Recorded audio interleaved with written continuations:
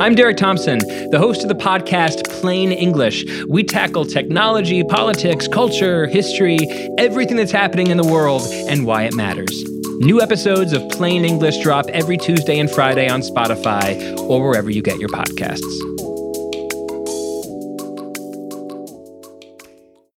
This episode is brought to you by Lululemon.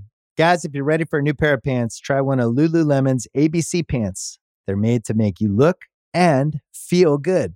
And there's lots of different styles to choose from. My favorite, because I walk around LA every day, I like the joggers. I'm not jogging, I'm just walking fast. But if you're working out, I would try them out. And if you want something a little sleek, maybe business-like, maybe try the ABC Slim Fit trouser. But I am a joggers guy. Once COVID happened, I was just like, I want to wear jogging pants and joggers and all kinds of soft pants as much as I possibly can, especially when I'm working out. Ultra comfortable and versatile. ABC pants are really in a league of their own. Buy a pair right now at lululemon.com. All right, at least I don't do crystal meth in the bathroom all night long. That's my opinion! He will never emotionally fulfill you. Because I don't want to be a part of it. Go to sleep! Go to sleep! Close your legs to married men, trash box. I'll tell you how I'm doing. Not well, bitch. Who gonna check me, boo? Welcome to the Morally Corrupt Show, a show here on the Ringer Reality feed where we dive into all things Bravo. And let's get into the news of the week. Chelsea Stark-Jones is back. Yes. She is joining me for the news of the week. Chelsea, wait, let's just do how have you been? I know. You good? I've been hiding under a Bravo rock. Yeah, I'm good. I celebrated my birthday. I traveled a little bit. So happy to be back with the ladies of Bravo here at the Ringer. Yeah, we're happy to have you back. And I don't, and maybe in normal things in life, you would be like, you didn't miss anything. But you did, Chelsea. So much news has dropped. I know you've been keeping up with the shows, and we're going to do some recaps later. But let's talk about this week's news. Maybe in the least surprising news ever. The details may be surprising, but the overall theme is not. There is a Randall Emmett expose, and it is given to us by the LA Times. Now, Randall Emmett, just in case you guys aren't familiar with who Randall Emmett is, he was formerly engaged to Vanderpump Rules star Lala Kent. We first met Emmett. We heard about Emmett. Well, Emmett's his last name. We heard about Randall before we saw Randall, for those of you who follow along on Vanderpump Rules. He finally makes an appearance, makes his official debut, and solidifies the relationship that he has with Lala. And then we just see things go downhill from there. They are no longer engaged. They do have a child together. And the stuff just keeps coming out and out and out about Randall, which is the news of the week today. So this article that came out in the LA Times talks about Randall Emmett and his production company. He allegedly owes $25 million in outstanding loans and disputed payments, which I will say, side note, this is not the first time that we've seen Randall been publicly called out for owing money. Softy. Let's not forget 50 Cent. What did he call him? What did Randall call him? Which is actually mentioned Softy. in this expose of the Softy incident where Randall, and also just side note, have to thank the good people at LA Times for giving us these Bravo-related exposés. First came Erica Jane, now Randall Emmett. So they are really doing the good work over there. But yeah, the Softy thing, which was interesting, where they tell a story where basically Randall went to an NBC exec because apparently the Softy incident was discussed while filming. And Randall went to an NBC Universal exec, said, please do not let this make air, and offered, did a little trade for tickets to his movie premiere of The Irishman in order for them to remove the Softy stuff from the Bravo show. And because he was afraid of 50 Cent catching wind that it would air, sure, and that it would start all over again. So that was like the first time that I've ever, like, because you always hear these reality stars saying, like, we have no say in what gets put on TV, blah, blah, blah. And then here we are seeing that Randall used his quote unquote power to get a scene and a conversation and a storyline removed. Because when that happened, that was all the everything on Twitter, like the Fofty Randall exchange. Well, and Lala was included in it as well, Oh, yeah. which made it even better. It's like they're arguing with the best troll on the internet. Oh my God. Right? You don't go against 50 and King of Petty. King of Petty for sure. So wait, in regard to this NBC Universal exec take that? Oh offer? yeah, he took the tickets to the movie premiere of The Irishman. I know. I would have rather been compensated financially as opposed to. I guess that'd be illegal. Maybe. I'm with you, but that's probably worse. Like you could probably get around saying, "Oh, he just gave me tickets." Yeah. So that was one of the funny things that related to Vanderpump as well. But like, Rachel, you mentioned like, yeah, Randall first came on the scene or like off the scene, off air, because he was still married to Amber Childers when Lala and Randall first started dating. So we like knew she was dating a wealthy man. We assumed he was a married man. And then finally, apparently the divorce was cleared up. He comes on. But another little revelation about this was that when they first started dating, Lala and Randall, he invited her to his lawyer's office and she went with his mom. And according to her, his lawyer offered her $14,000 to not say anything about their relationship and whom she was dating. And like an NDA agreement, essentially. She declined that she signed this agreement. And she said that they broke up after that. But apparently, as we all know, that they got back together when he finalized his divorce with Amber, which I don't know how, as a woman, I mean, I know she was younger at the time, but like a man pays you $14,000 not to say anything and you still end up getting engaged to this gentleman. Like, I just don't understand her logic at the time. And again, the red flags were all there. So Chelsea, yes. The red flag is $14,000. Yeah. That is an extremely specific number. Yeah. And not enough money. Exactly. But maybe she upped it because remember it was the whole thing of he bought her a car. Oh, the Range Rover. Remember that whole thing? Yeah. I wonder if the Range Rover, which obviously is worth more than that, was part of this deal. Probably not, because she wasn't saying his name, but she was alluding to that she was dating a guy and everyone was talking about him being married. Yeah. So that might have been part of the deal. But yes, Lala's hands are not clean. Not at all. In this at all. Not at all. You were chasing the dollar signs and the status of being with this man and ignoring all the signs.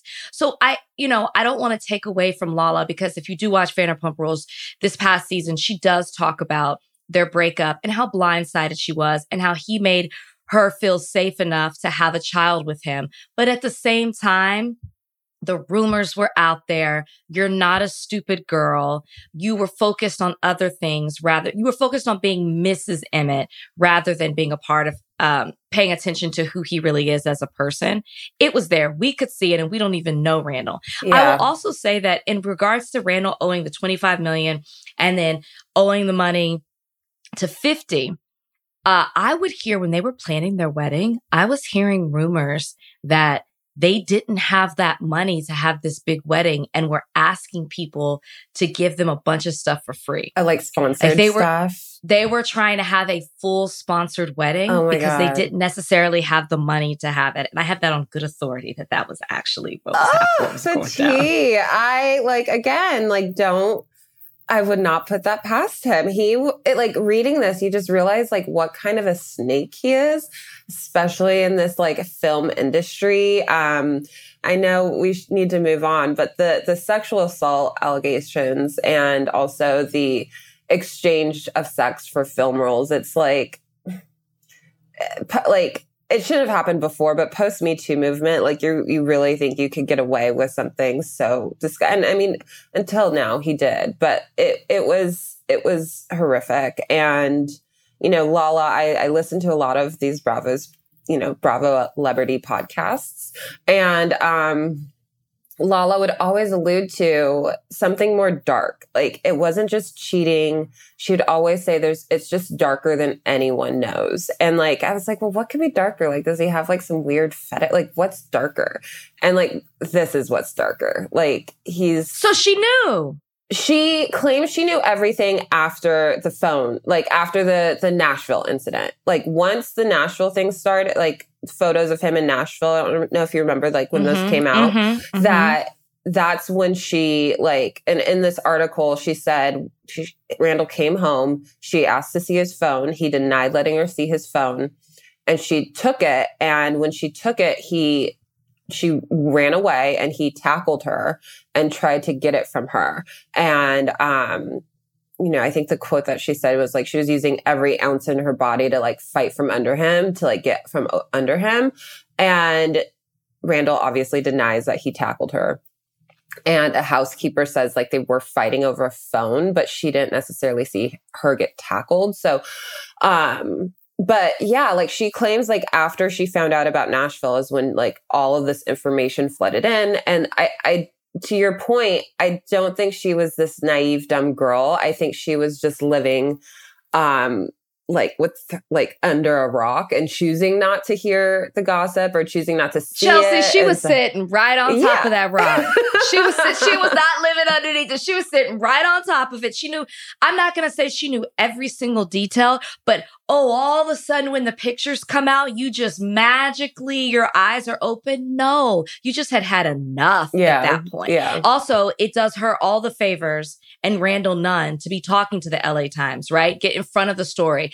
Like deny everything that had to do with it, because obviously these are legal issues at this point. These are criminal issues at this point. I will say, we got a civil and criminal side to this. Yeah. And good for her that she's not married to this man. Oh my gosh. Like, saving grace. Yes. The COVID of it all, the having to postpone the wedding, like in some weird, like horrible way, that was a sign that told her she did not need to marry this individual, because this would all be on her at this time. Yeah, absolutely. And it's just better for the child not to be involved. And I believe his former marriage with Amber, he has 2 daughters as well. So yeah, just like 3 daughters. It's like, this guy is just the ultimate awful. Oh, okay. Well, I'm sure that won't be the end of that story. I'm sure that there will be more developing. I mean, you guys, this was in the LA Times.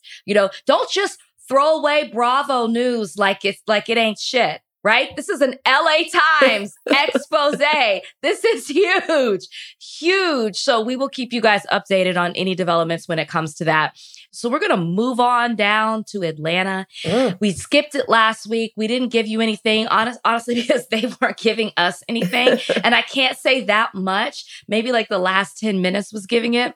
But this episode, same thing. And and before we dive in, I just want to say this, and Chelsea is staying along to give us the recap of Atlanta as well. But I think the reason that Atlanta seems so blah is because we're getting such big moments from other seasons, right? We're dealing with the criminal side of things. We're dealing with maybe a madam. We're dealing with, we're seeing off-camera and on-camera drama happen. It never stops. Where Atlanta, and maybe 5 years ago, we probably would have been like, okay, Atlanta's giving it to us. But in light of the Salt Lake Cities and the Beverly Hills and even the Jerseys of it all, even Potomac's just like awesome. That's another level. Yeah.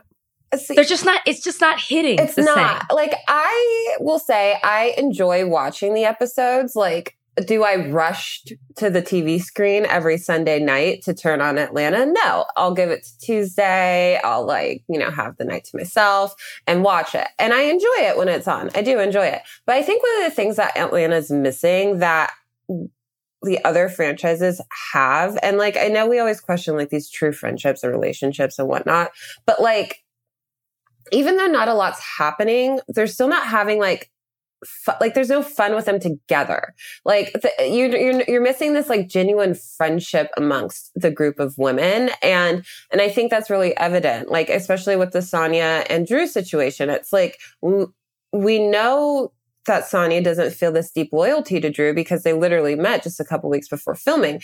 And like the same thing, like Sheree and Candy, like I enjoy seeing that like they actually have known each other for years. So there's a lot more like interest in that relationship and friendship to me than there is in a relationship and friendship between Drew and Kenya, who like are friends for the show. But you know what? It's and we're not going to spend too much time on Atlanta. We're going to talk about like two major things that happened in the episode. But I feel like it's good to talk about why we're not really spending as much time on Atlanta.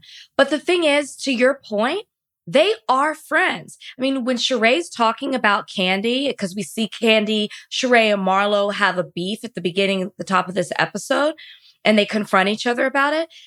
Sheree goes back and says, we were the Smalls. So you go back and you see all these flashbacks. Yeah. And they're like, no, they really have a genuine friendship. And Sheree breaks it down. I used to come to this. I used to be at your house for this. I saw the kids go through this. So they are intertwined in each other's lives. But for some reason, it doesn't feel that way on the show. And I don't understand the disconnect.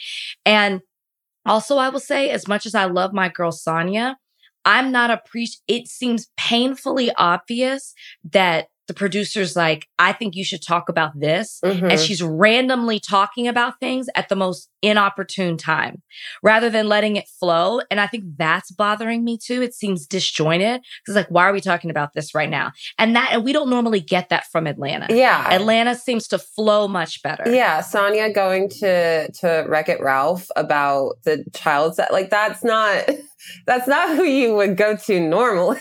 Like, especially for like relationship advice. Like, no, like awful. And a drop it with Drew event. Yeah. Like it was definitely a producer setup moment and not organic. But like to your point about Candy and Sheree, like that fight at the top of the episode was maybe the most interesting because of their friendship. Like you could see it through. And like I understand both sides to it. Like I hear Candy when she says that she didn't want to reach out to Sheree until Sheree shared it with her. Like I get that.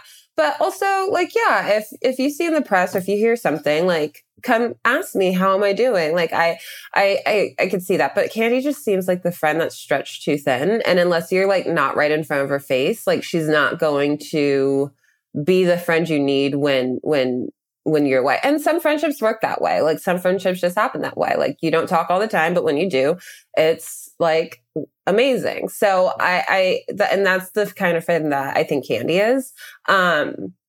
Marlo, on the other hand, just seems to be like wanting to break up this divide and seemingly targeted towards Candy. It's weird, right? It's very weird. And I'm just like, thank God she's a full-time housewife and we could see her with her nephews because otherwise she would just seem like a complete monster.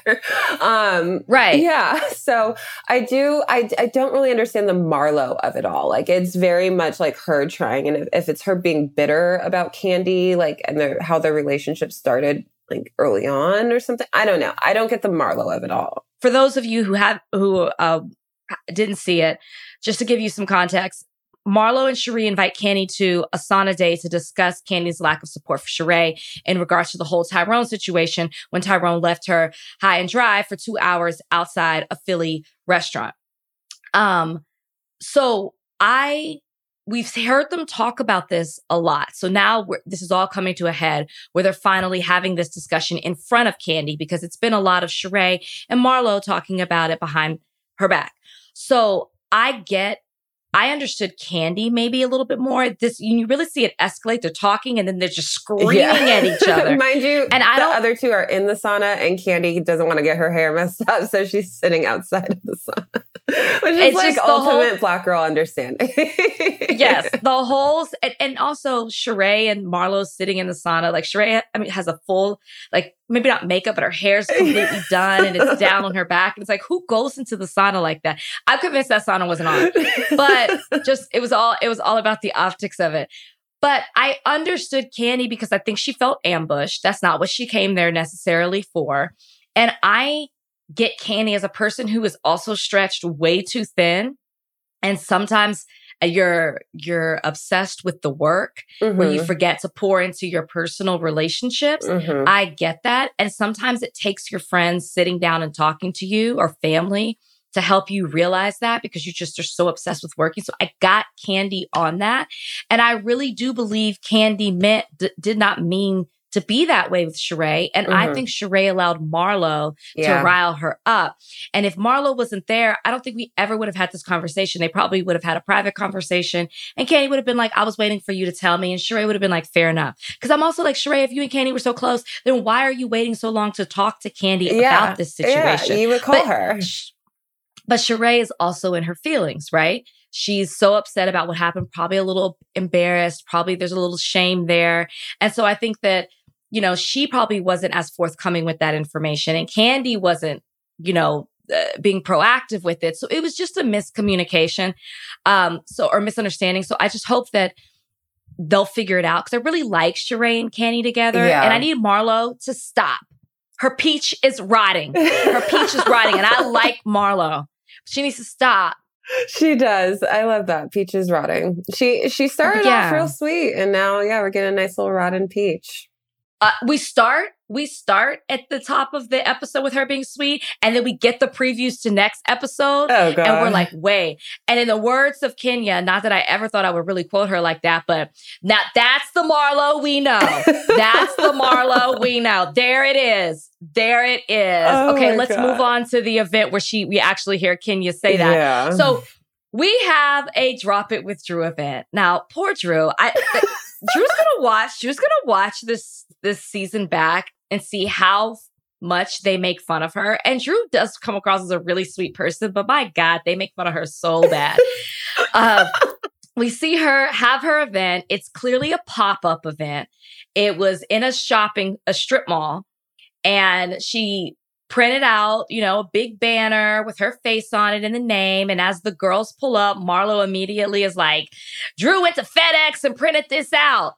You know, it's just like they come in with energy where they are ready to just tear Drew down for her event. I mean, but you wouldn't expect it from any other group of women, right? Like the Atlanta women, like they're going to shade you from your business, to your relationship, to everything. So it's to be expected at this point.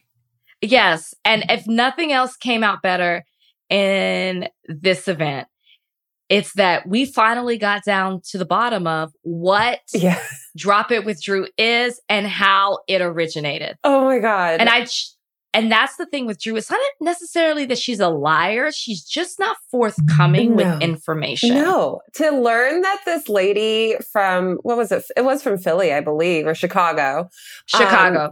Had already had this business, which had a 21-day program. Like, that's not a name of a fitness company, but a 21-day program. She had this for 5 years prior to meeting Drew, and just thought like, oh, I want to be in Atlanta. So let me find someone in Atlanta that I could have sponsor this thing. And like, Drew's like my business partner. We've been doing this for so long and blah, blah, blah. It's like, no, like, stop. So yeah, it was, I loved seeing the women like really like light up when they were like, oh, this isn't what, just learning like a plethora of information. I was like, yes, ask more. No, listen, I remember when we were talking about Drop It with Drew. I know we tried to go to the website and everyone was like, oh, why are all these classes in Chicago? And we couldn't make sense of it. I just like, with the Drew thing, it's Drew, you're the face of it. It's obvious, right? It's obvious, but now we have the explanation. Sheree saying that Drew looked like a busted can of biscuits was a bit too far. She's going to go back and watch that. It's like, I'm just not down with the shaming, the body shaming of it all. You can knock Drew for her not being forthcoming with information, for it clearly she's not an entrepreneur. She's literally an influencer. That's what this is. She's an influencer. But don't talk about, you know what I mean? Like she's like, I think she's spoken about struggling with her weight. And if she chose to do a mommy makeover, fine. But like, that was a bit too far for me. I mean, I don't disagree that the biscuit comment was completely unnecessary and wrong and mean. I did chuckle, and I'm not proud of that. It was funny. But yeah, I was also like, oh, that's harsh. Like she obviously is struggling with her body, and I know her watching that. It's not going to be easy, but I did let out a little bit of a chuckle. Not my proudest moment while watching Housewives, but here we are. So we know also what's been brewing is this fight between Marlo and Kenya. We know that what started off so beautiful, actually what ended last season and started off at the top of the season, we're like, yes, finally, Marlo and Kenya are going to be friends. They let bygones be bygones. But they started off with shaky ground at the start of this season. And now it's just like, it's out the window, right? Yeah. It's out the window. I think, who was it, Portia, that was like, this friendship is not going to last year? Like, and we knew it was only a matter of time before it exploded and before Marlo slings her insults of mothers, children, and husbands. Right, which she claims she doesn't do. Yeah, no, I love the shady editing of the flashbacks of when they say 15 minutes ago. Yeah, Bravo always has the receipts. They have a hell of a library when it comes to being able to be spot on at pulling something from the past or somebody making a reference. Like, they will hold you accountable. Okay, Bravo is maybe the friend that we all need. These editors are the friend that we all need. I need them to follow me in every moment of life. Yes, but we really see Kenya and Marlo go at it to the point where they have to be pulled apart from one another. They are yelling in each other's faces. I'm assuming that was security ran up and pulled Kenya back because she had her hand in the face. Oh, yeah. Her face. Marlo had her hands behind her back. Marlo was talking. Kenya was ready to fight. She said, I am not the one. I don't even really know how it got there. Yeah. I think this is another thing that Kenya hates is when you talk about her butt. And that's what it was. Yes. Marlo made a comment about her fake booty and Kenya said, I'm perfect. And they start going at it. And then I think Marlo says something, if you're perfect, why can't you keep a man? And who wants to keep Mark anyways? So it just went back and forth. And yeah, the hand in the face, Kenya's hand in the face was a sight. She was very close and good on Marlo for restraining herself because that easily could have escalated. But yeah, it literally went from 0 to 100 and it was quite fascinating to watch. Kenya walks out with the She by Sheree yoga mat and is like, I'm gone. I need to see where this is going to go. I'm very curious because at this point, Kenya and Candy, they tried it. They tried their friendship. It's not working. Mm-hmm. And I think that they're just going to have to realize it's okay to not be friends.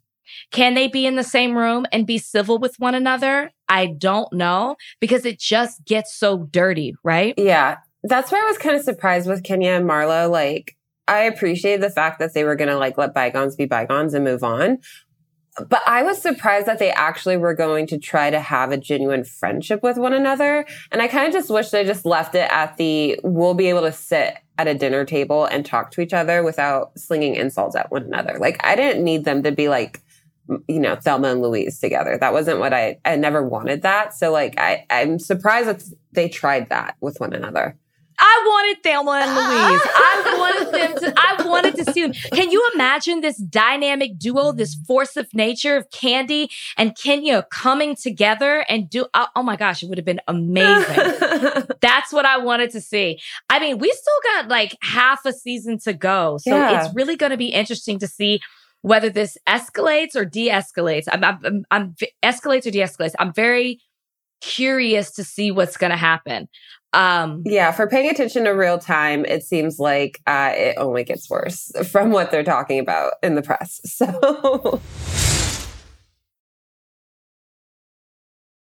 we're going to move on to Real Housewives Ultimate Girls Trip, the Ex-Wives Club. Joining me for that is Jody.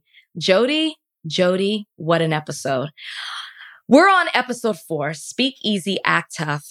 I have never seen so many things happen in an episode, and I have never been more grateful. Rachel, honestly, they keep the itinerary packed over at the Bluestone Manor. I mean, they accomplish more in a day than I accomplish in a month. Like, they go to more social events. I have not been to a single mansion tea party all summer, and I think they went to like 3 this episode. Not at all. It's incredible. The itinerary is amazing. So not only is it episode 4, it's day 4, which lets me know how wonderful this entire season is. We know they're there for 8 days. We know we have 8 episodes. That means every day is an episode. Where else does that happen, Jody? And when I heard the 8-day timeline, I was like, that's not enough time. Like, you can't establish enough like meaningful social dynamics to stir up any drama. And then in every I'm so glad that the editors give us the timestamp, because like Eva's taking a shot in the kitchen, Dorinda and Tamara are screaming at each other, and then all of a sudden you see that it's 9:04 in the morning. Like, it's unbelievable. But yeah, it's so crazy that like this is episode 4, this is day 4, and this felt like the tipping point. Like, I see why they released those first 3 episodes and then this one, because like, and I mean, the bottom line is the tipping point is Dorinda. Like, when is Dorinda going to lose her shit? Apparently day 4, episode 4. At top of the morning. Top of the morning, before anyone has even gotten to their aerobics. What happens in the morning is Dorinda basically loses it on Tamara and Vicky for eating in the room. Now, to eating in their room. So to go back, when this season started, Dorinda had rules. We discussed them here on this podcast. We discussed it last week. She had a set of rules, very little rules. I think there are 4 or 5 rules, but the number 1 rule seems to be no eating in the bedroom. Yet there are some things that contradict this. She did give them cupcakes in their room. Marco, who is the house butler, whatever you want to say, he brings them food. They take their drinks to their room. So I can see where there would be some confusion. Also, they're lit. So I can see how you can forget these rules when you've been drinking since 9 a.m, as we see through this. So we see Dorinda basically, Tamara's like, okay, gotcha. I gotcha. Dorinda says, no, don't say I got you. She goes and she gets the rules. Tamara's like, I got it. I'm sorry. Tamara falling on the sword, admitting that she's wrong. Dorinda's not having it. It's like she's seeing red at this point. She's livid, not food. She's seeing red. And so she goes off on Tamara, and Tamara, which shocked me, and I'm very curious, Jody, what you thought about it. Tamara's reaction is to get emotional. She starts crying at the way that Dorinda's responding to her, which it was harsh and it was illogical, but I was shocked by the tears.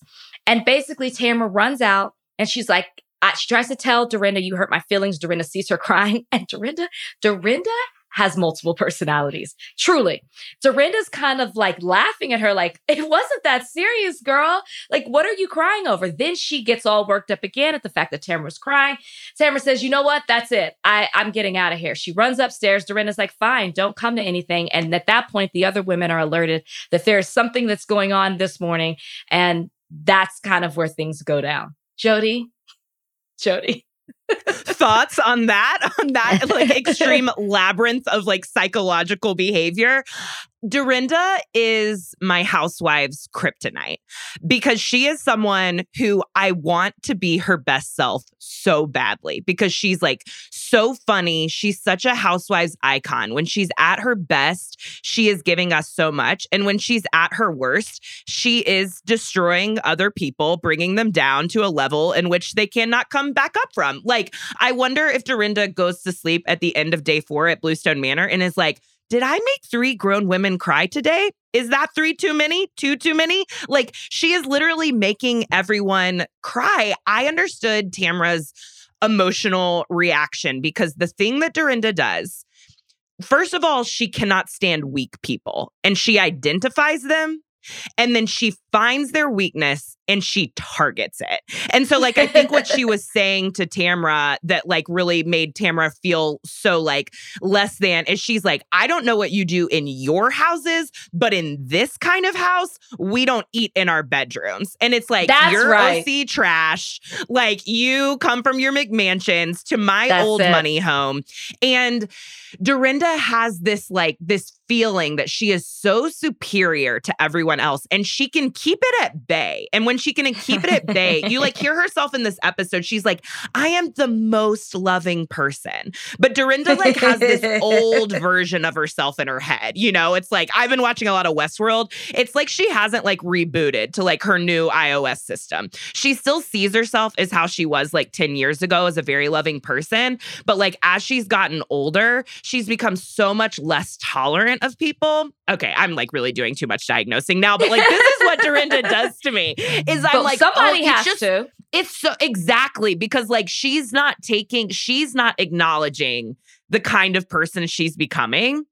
And this is, you guys talked about this about Ultimate Girls Trip last week. And I love that conversation. You know, the season 2 is so different because the stakes are there. It's the ex-wives club. So all of these women, presumably, or at least most of them, are thinking like, if I perform well on Ultimate Girls Trip, I can get back on my season. I can get that paycheck. I can like get the attention. I can get back on.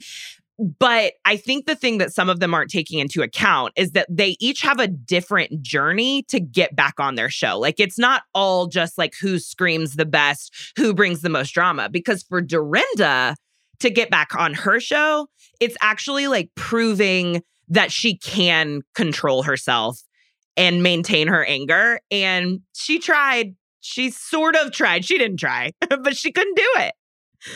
She couldn't do it. She couldn't do it. What did you think about that Tamra blow up? You mean with Tamra crying? Yeah, well, there's Tamra crying, but then ultimately Tamra goes full, that's my opinion! Yeah, oh, never forget. But this time that wasn't directed at Vicky, because that was Vicky last time she was talking to, right?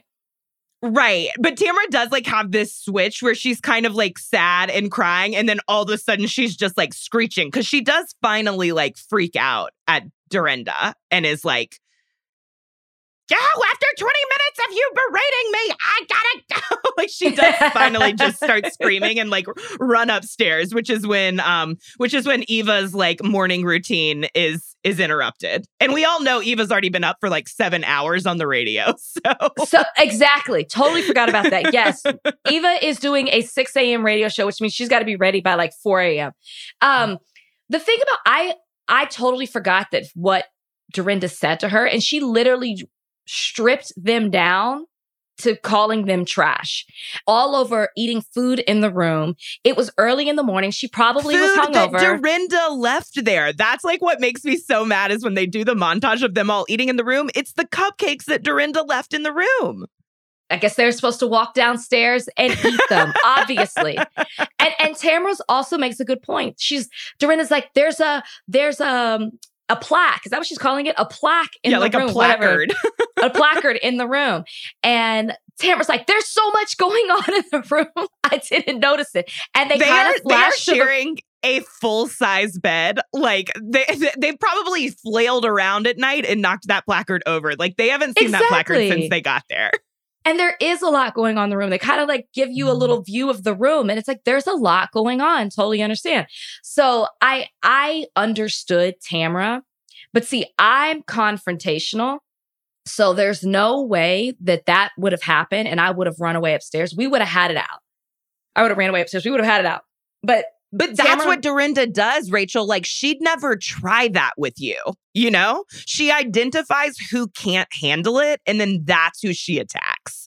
It's so pointed. And she was condescending, and I think that's what it was too, Tamra's reaction. She yells at her. She berates her. And then she's like, what are you crying about? Like, get the fuck over it. Rachel, what is wrong with you? Oh my gosh. I like just remembered this part because this fight was like so long. When Tamra starts crying and then Vicky points out that Tamra's crying, like ever so briefly, Dorinda kind of acts like she's going to feel bad about it. And then Dorinda starts crying. She like fakes it. I mean, there is not so much as like a little speck of liquid on her face. Like she's not crying at all, but she's like, this is my house. This is my home. And I've invited you here. She is like Vicky says something very astute. She's like, no one should ever come to the, like, she's just kind of like, Dorinda will be alone in this house forever if she continues to host people like this. Like, that's not a host to like, no. I understand having rules and like, you know, especially the food thing. But you just can't attack people like that. You can't say, I'm such a wonderful host and you're being a terrible guest because of what a wonderful host I am. Didn't Dorinda start off the morning meditating with coffee? Oh, yeah. She meditated into this state. Yes. Yeah. These are her intentions. She set her intentions. This is what she's achieved. Imagine, Rachel, if she hadn't meditated. She could have exploded that entire house with her own like mental duress. It's just so good. But you need some type of stress reliever, and they're going to do it with door aerobics, which I absolutely love. So it's like, Dorinda has such short-term memory, and she's like, everybody get out here. Come on. Like, I just stripped down to verbally 2 people, but don't worry about it. It's time for door aerobics. Well, and Rachel, like, maybe you can speak to this, but I'm like a communicative person, but I'm not a confrontational person. And I find that people who are confrontational, they can just shake it off so much easier because it's like, it doesn't affect them. It's like, this is their everyday life. So like Dorinda probably dresses down one of her staff like this, like every other hour. And then it's just like, just move on. Yeah. And we see Jill allude to that. Yeah. We see Jill allude to that later in the episode. She's like, this is what Dorinda does. She goes at you and then she moves on. Right. So I am Dorinda. I am leading door aerobics at this point. And I'm mad I that am everybody Tamara else crying can't. and panic cleaning my bedroom. And I can't understand why you just won't come down and work out. This is fun. It's themed. We're going back into the 80s. We do get a nice little flashback of some of the ladies in the 80s, which I thought was kind of cool. And we see everybody go downstairs and enjoy door aerobics, which I just love that Dorinda does that or used to do that. It's so Dorinda. And anyways, Tamara and Vicky are in the bed being Tamara and Vicky, still not over it, still upset, waiting for other people to come up and figure out what's wrong with them. And we see that as soon as it's over, we see all the ladies except for Dorinda come up into their room and finally and they get over Eva, it. who says she's social distancing from the bullshit, which I thought was pretty funny. Right. And I just love Eva. We're just seeing Eva wasn't like this on Real Housewives of Atlanta. And it's just really nice to see her be so calm and positive and pleasant and pure chaos. She's able to like show her lightness in this situation in a way that she wasn't in Atlanta, I think. And I think that is like an important energy to have in this house. Like, she's like a brandy wrangler. I mean, we haven't even, just real briefly, we have to talk about how this episode opened, which was with Brandy sending Eva a text message that the all-star editors typed out on the screen that said, "I'm so sorry I called your husband a mangina. I didn't mean to upset you. Sad face emoticon."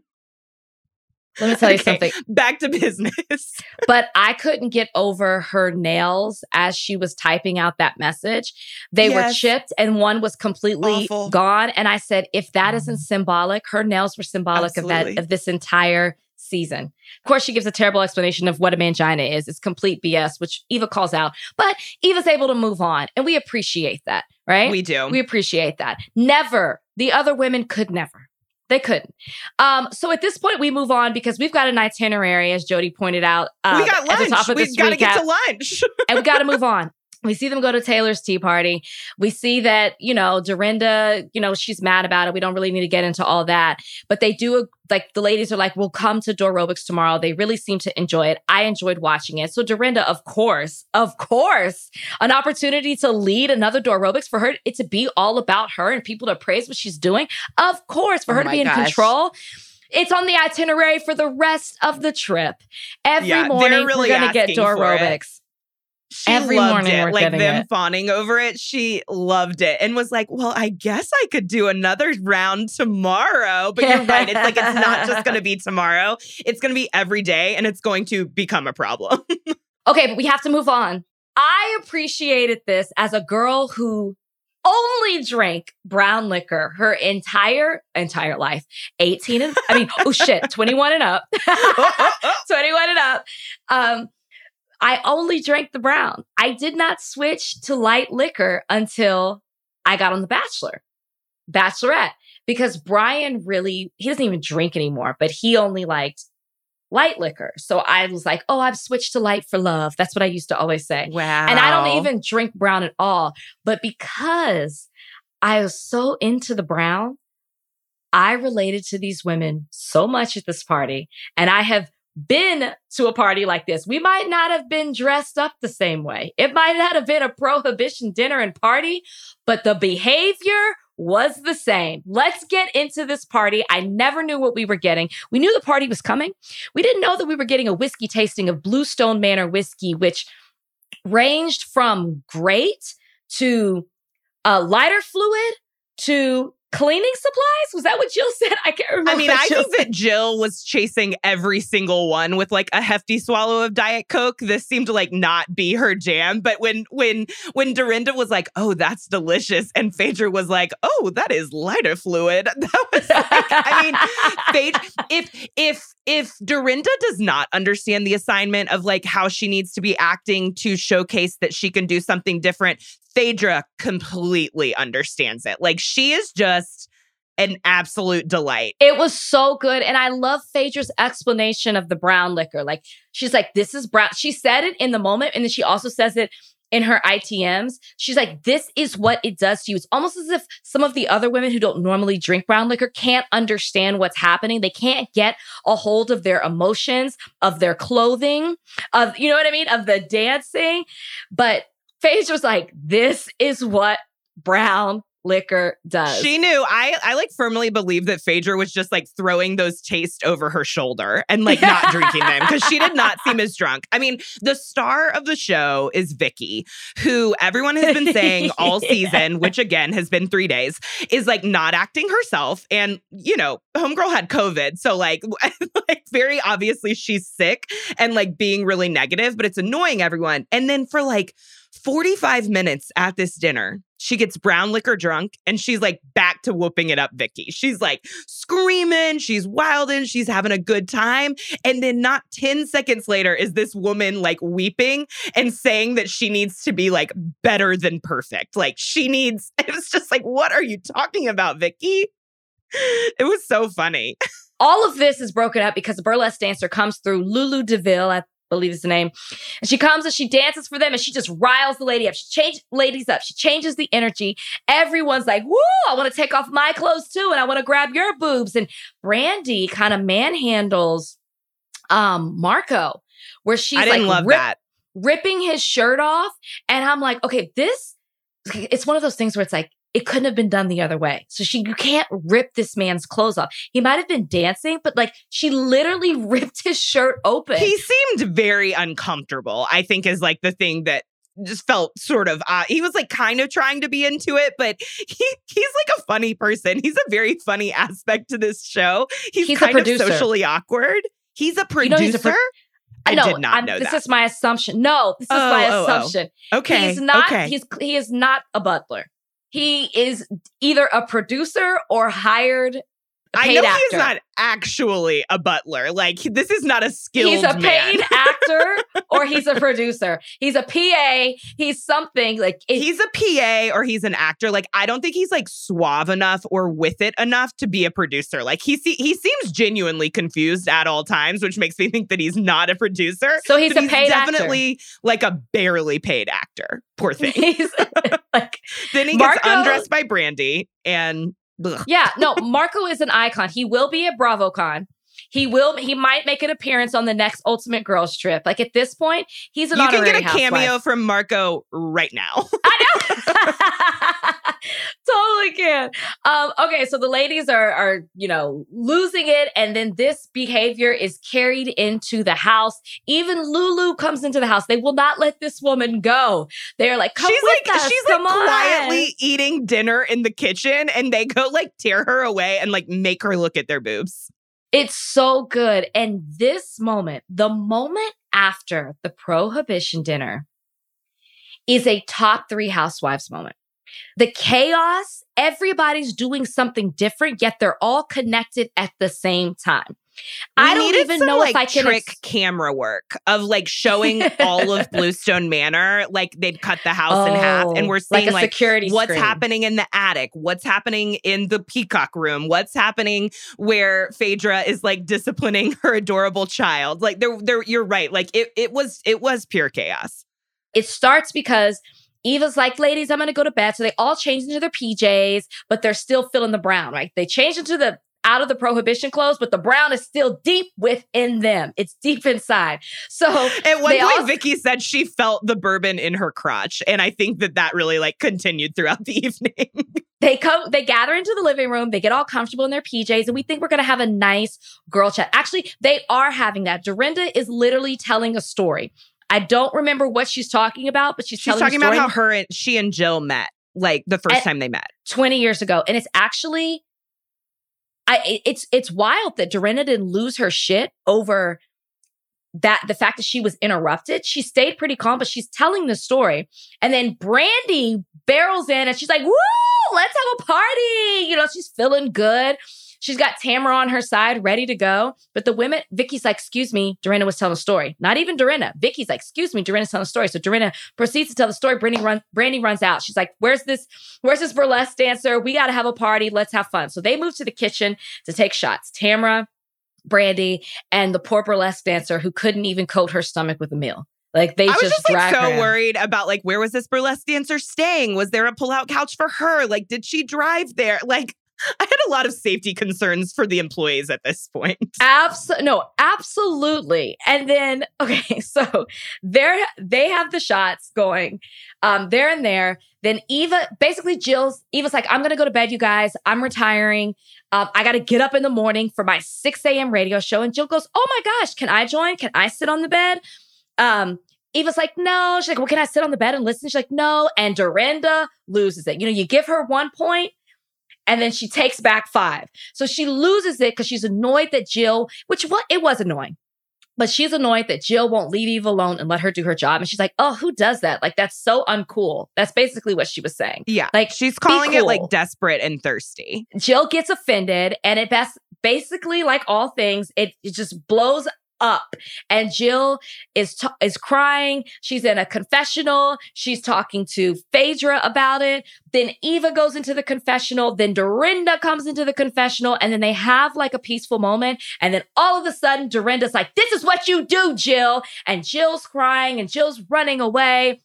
Taylor's trying to understand what's going on. And then she goes back downstairs and they're in the kitchen taking shots. And it is just, I'm sure that if there was a camera on the camera and sound people, they were running around with their cameras they don't know where to go next. They have to have run out of cameras in that moment. It's like magnets in the house. Like, it's so funny how they'll all like eventually, because that confessional is like in the attic, I guess. Like it has the like sloped roofs and there's like all this luggage behind them. Like, I think I'm sure it's somewhat staged, but like the confessional booth is like in the attic and they have to like sit on that chase lounge to do their confessionals. And then like as one more person goes up and up, it reminded me of like old school Real World confessionals where like more people would get in there and like keep adding. And all of a sudden the entire cast is in there. And Dorinda just goes like full degrading, berating Dorinda. And like Jill is going into next episode, we'll just have to see how Jill recovers. Woo! It's hard to move on to the next city, but it's Beverly Hills. Jody's staying to talk about that. We're episode 8. It takes the villain. And finally, Diana decided to show up as a housewife. It took 8 episodes. I'm not saying that I'm for or against it. We'll dive in. But Diana finally showed up.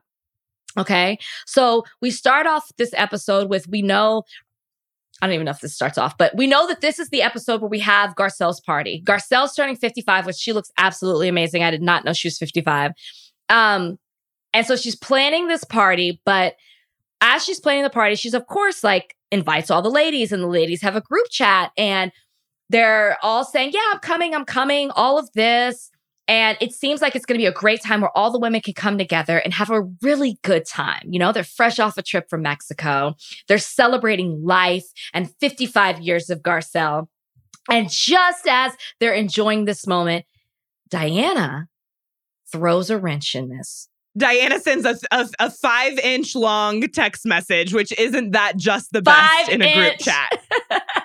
So should we read the text message or are we here? Okay. This is what Diana sends in the midst of celebrating that they'll all be joining together at Garcelle's party soon.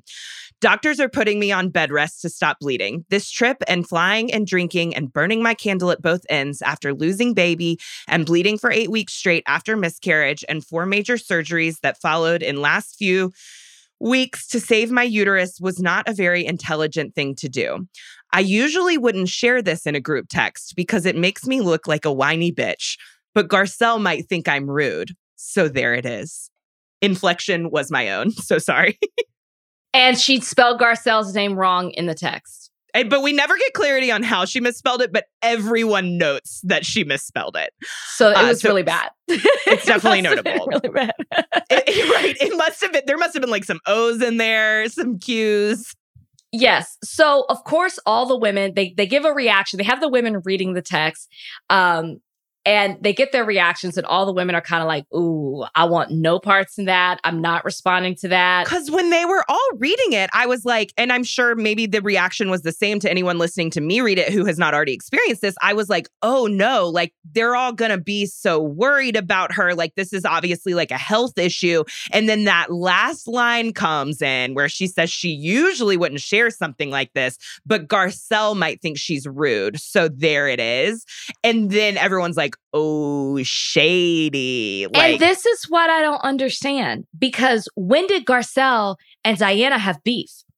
That's Rachel, where I'm like, I was going to ask you the same thing. I was hoping you were coming with answers. I mean, I have one small answer, which is that at the end of the Mexico trip, Garcelle asks Diana why she reacted the way she did to Dorit asking about the Room 23 book. She's like, you seem to really shut down. And she must say the word rude because that's the word that Diana keeps throwing back in Garcelle's face. Like, I think Garcelle is just in her Garcelle way. Like, it was kind of rude the way you reacted. Why did you react like that? What Diana goes on to say is that she doesn't like being braggy, which Diana is throwing out a lot of accusations later about Sutton being fake and other people being fake. And my experience with Diana is that she's extremely fake. Like she is doing everything about that book to like not say that ultimately that book made everyone think that she is like a madam of Hollywood. You know, I mean, so her answer is like a full on lie. Well, and also, but that's the only thing that Garcelle has like done to her. But also Sutton being braggy. You literally say later on in this episode that your purse is $4 million and you're showing off the diamond on your purse. Like she's always right, and you want to say you're bragging not about braggy. her wealth. Yeah, like you're always talking about how you have money. And like I know way too much about the amount of money that you have because you keep talking about specifics. I know like extreme specifics about her wealth. Yeah. and like the philanthropical work that she's done and all of these details that she's like happy to let out of the bag, but she doesn't want to talk about this book.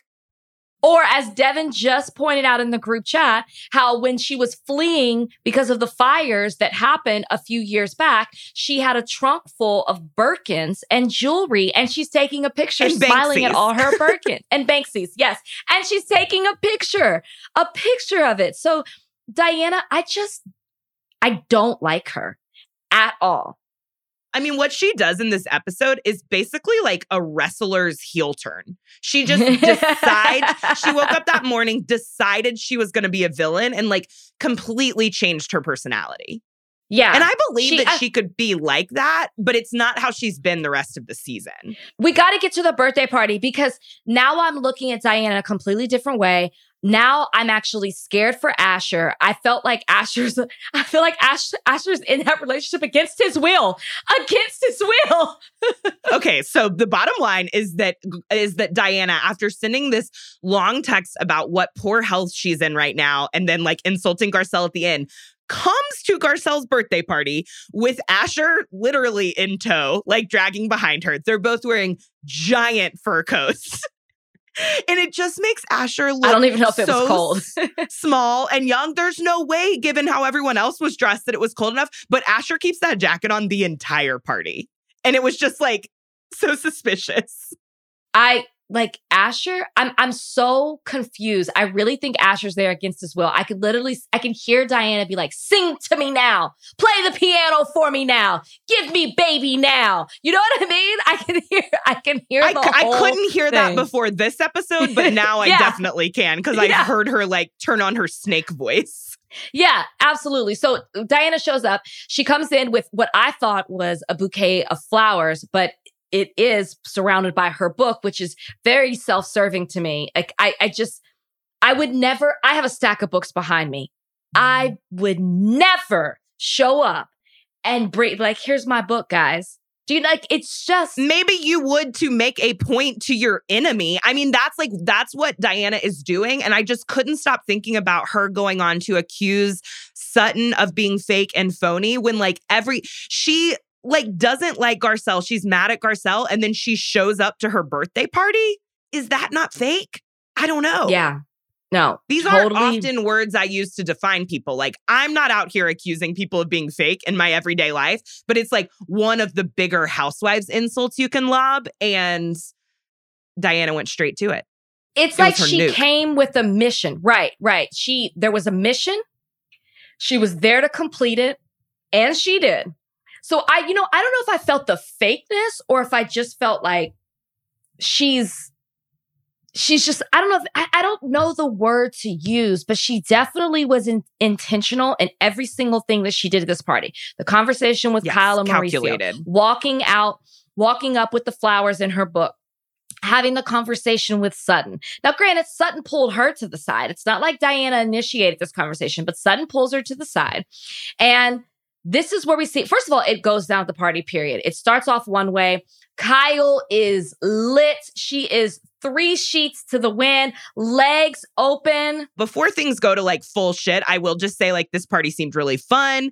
Everyone was dancing. I thought it was like so sweet watching Garcelle come in like surrounded by her sons who are like all taller than her now. I was glad that it was acknowledged that her oldest son, Oliver, is really hot, although I immediately became nervous for him watching Erica look at him.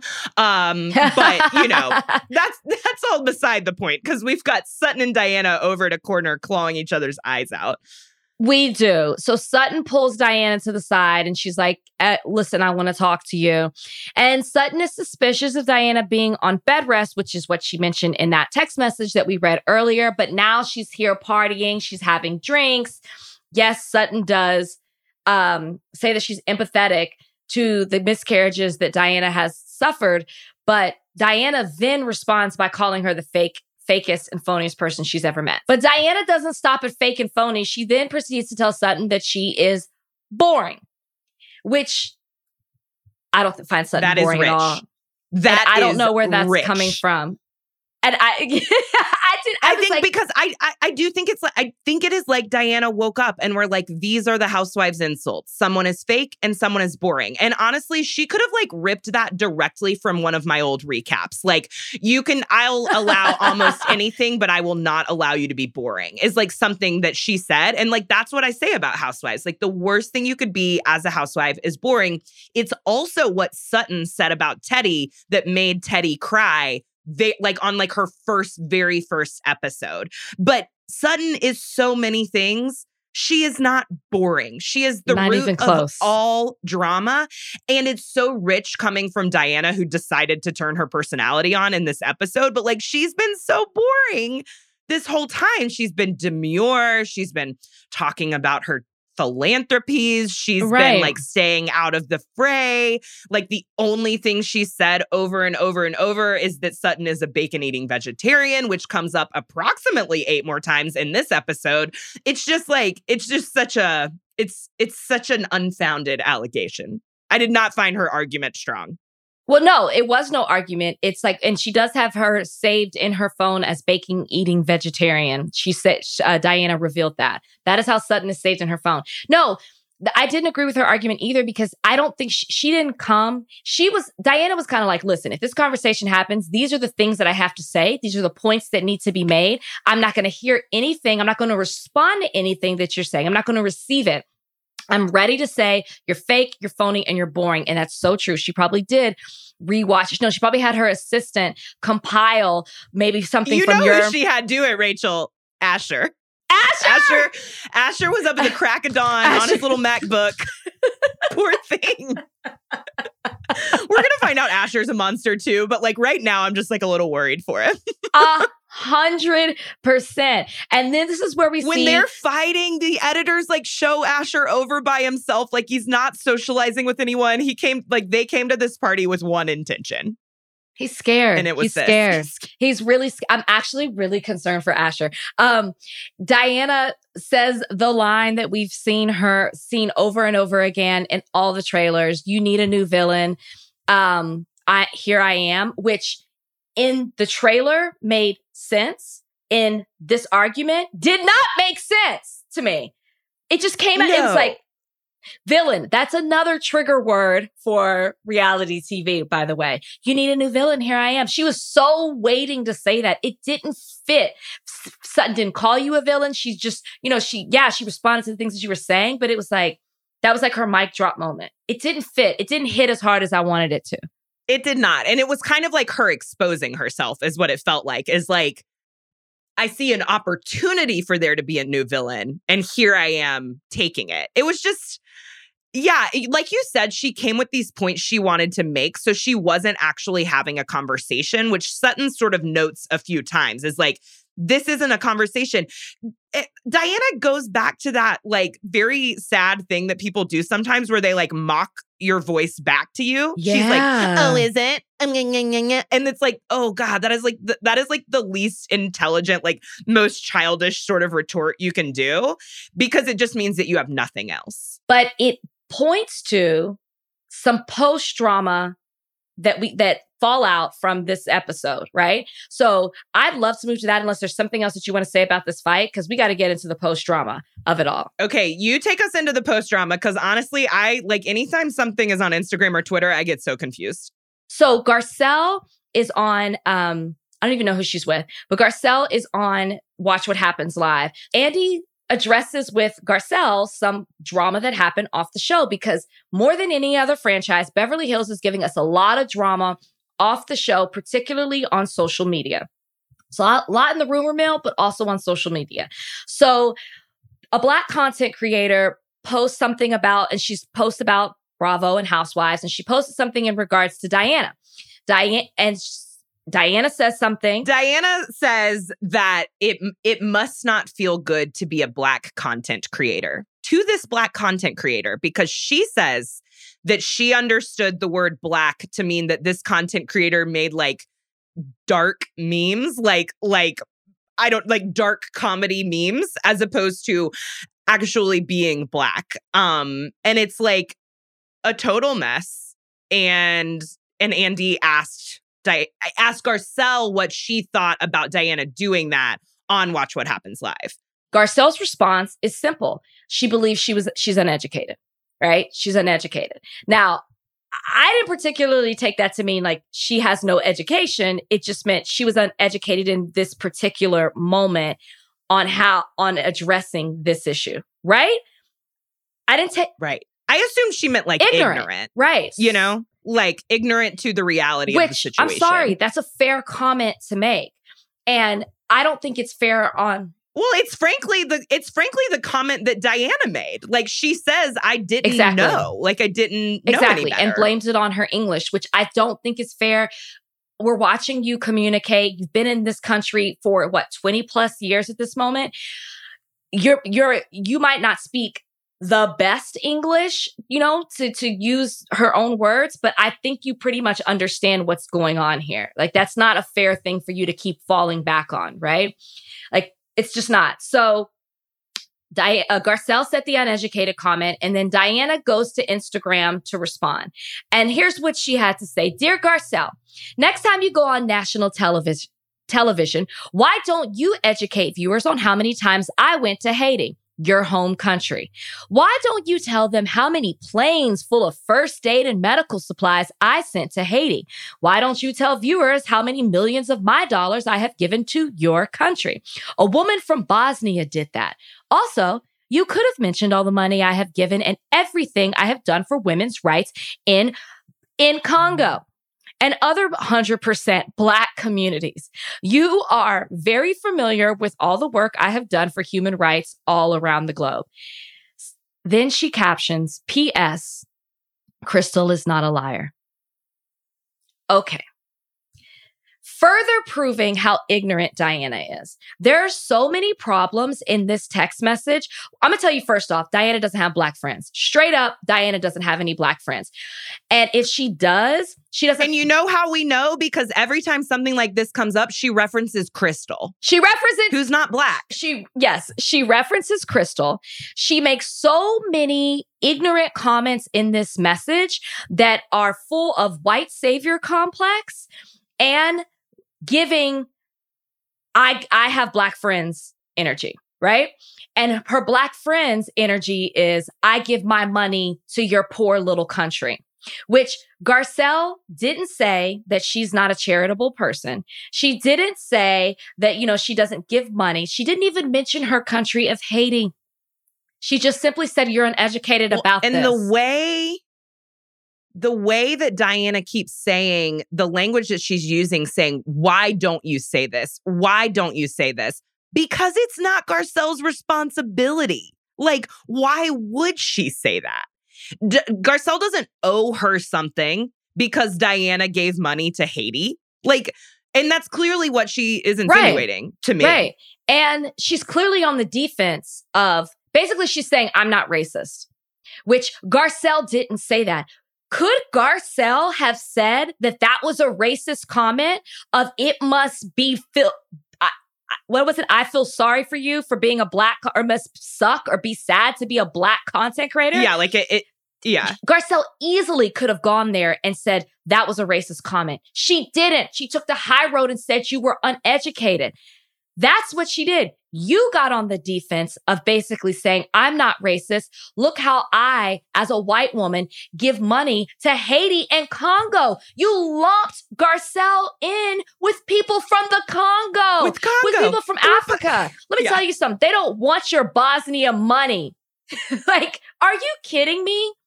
This is peak white savior complex. It really is. The next thing we will know, do not be surprised if we see if Diana posts a picture of her hugging Black children. It's only going to come next. Oh my gosh. That's next. Asher needs a new assignment. And that assignment needs to be when Diana fires up the old text machine to post a screenshot of her notes app, he just knocks the phone out of her hand. Because it's just getting her in more and more trouble. It's like, it would have been so much better if she'd just heard Garcelle say that, been annoyed, and never written anything. It's very evident who Diana is in this moment. And Diana can keep living in her bubble and in her world that is not full of Birkins color. and Banksies. Yeah, Birkins and Banksies. Just ridiculous. Great episodes this week. So much fun to recap. We're going to give it to you again next week. What I like is we keep changing it up. There's so much Bravo content. Maybe we'll do Southern Charm next week. Maybe we won't do Atlanta. Maybe we'll do Dubai. Maybe we won't. You never know. That's why you have to stay tuned every week to the Morally Corrupt Show so you can get all the Bravo news, the Bravo tea, the Bravo inside information. So we'll be back here next week giving it to you guys again. Everyone have a happy and safe holiday, and we'll see you next week.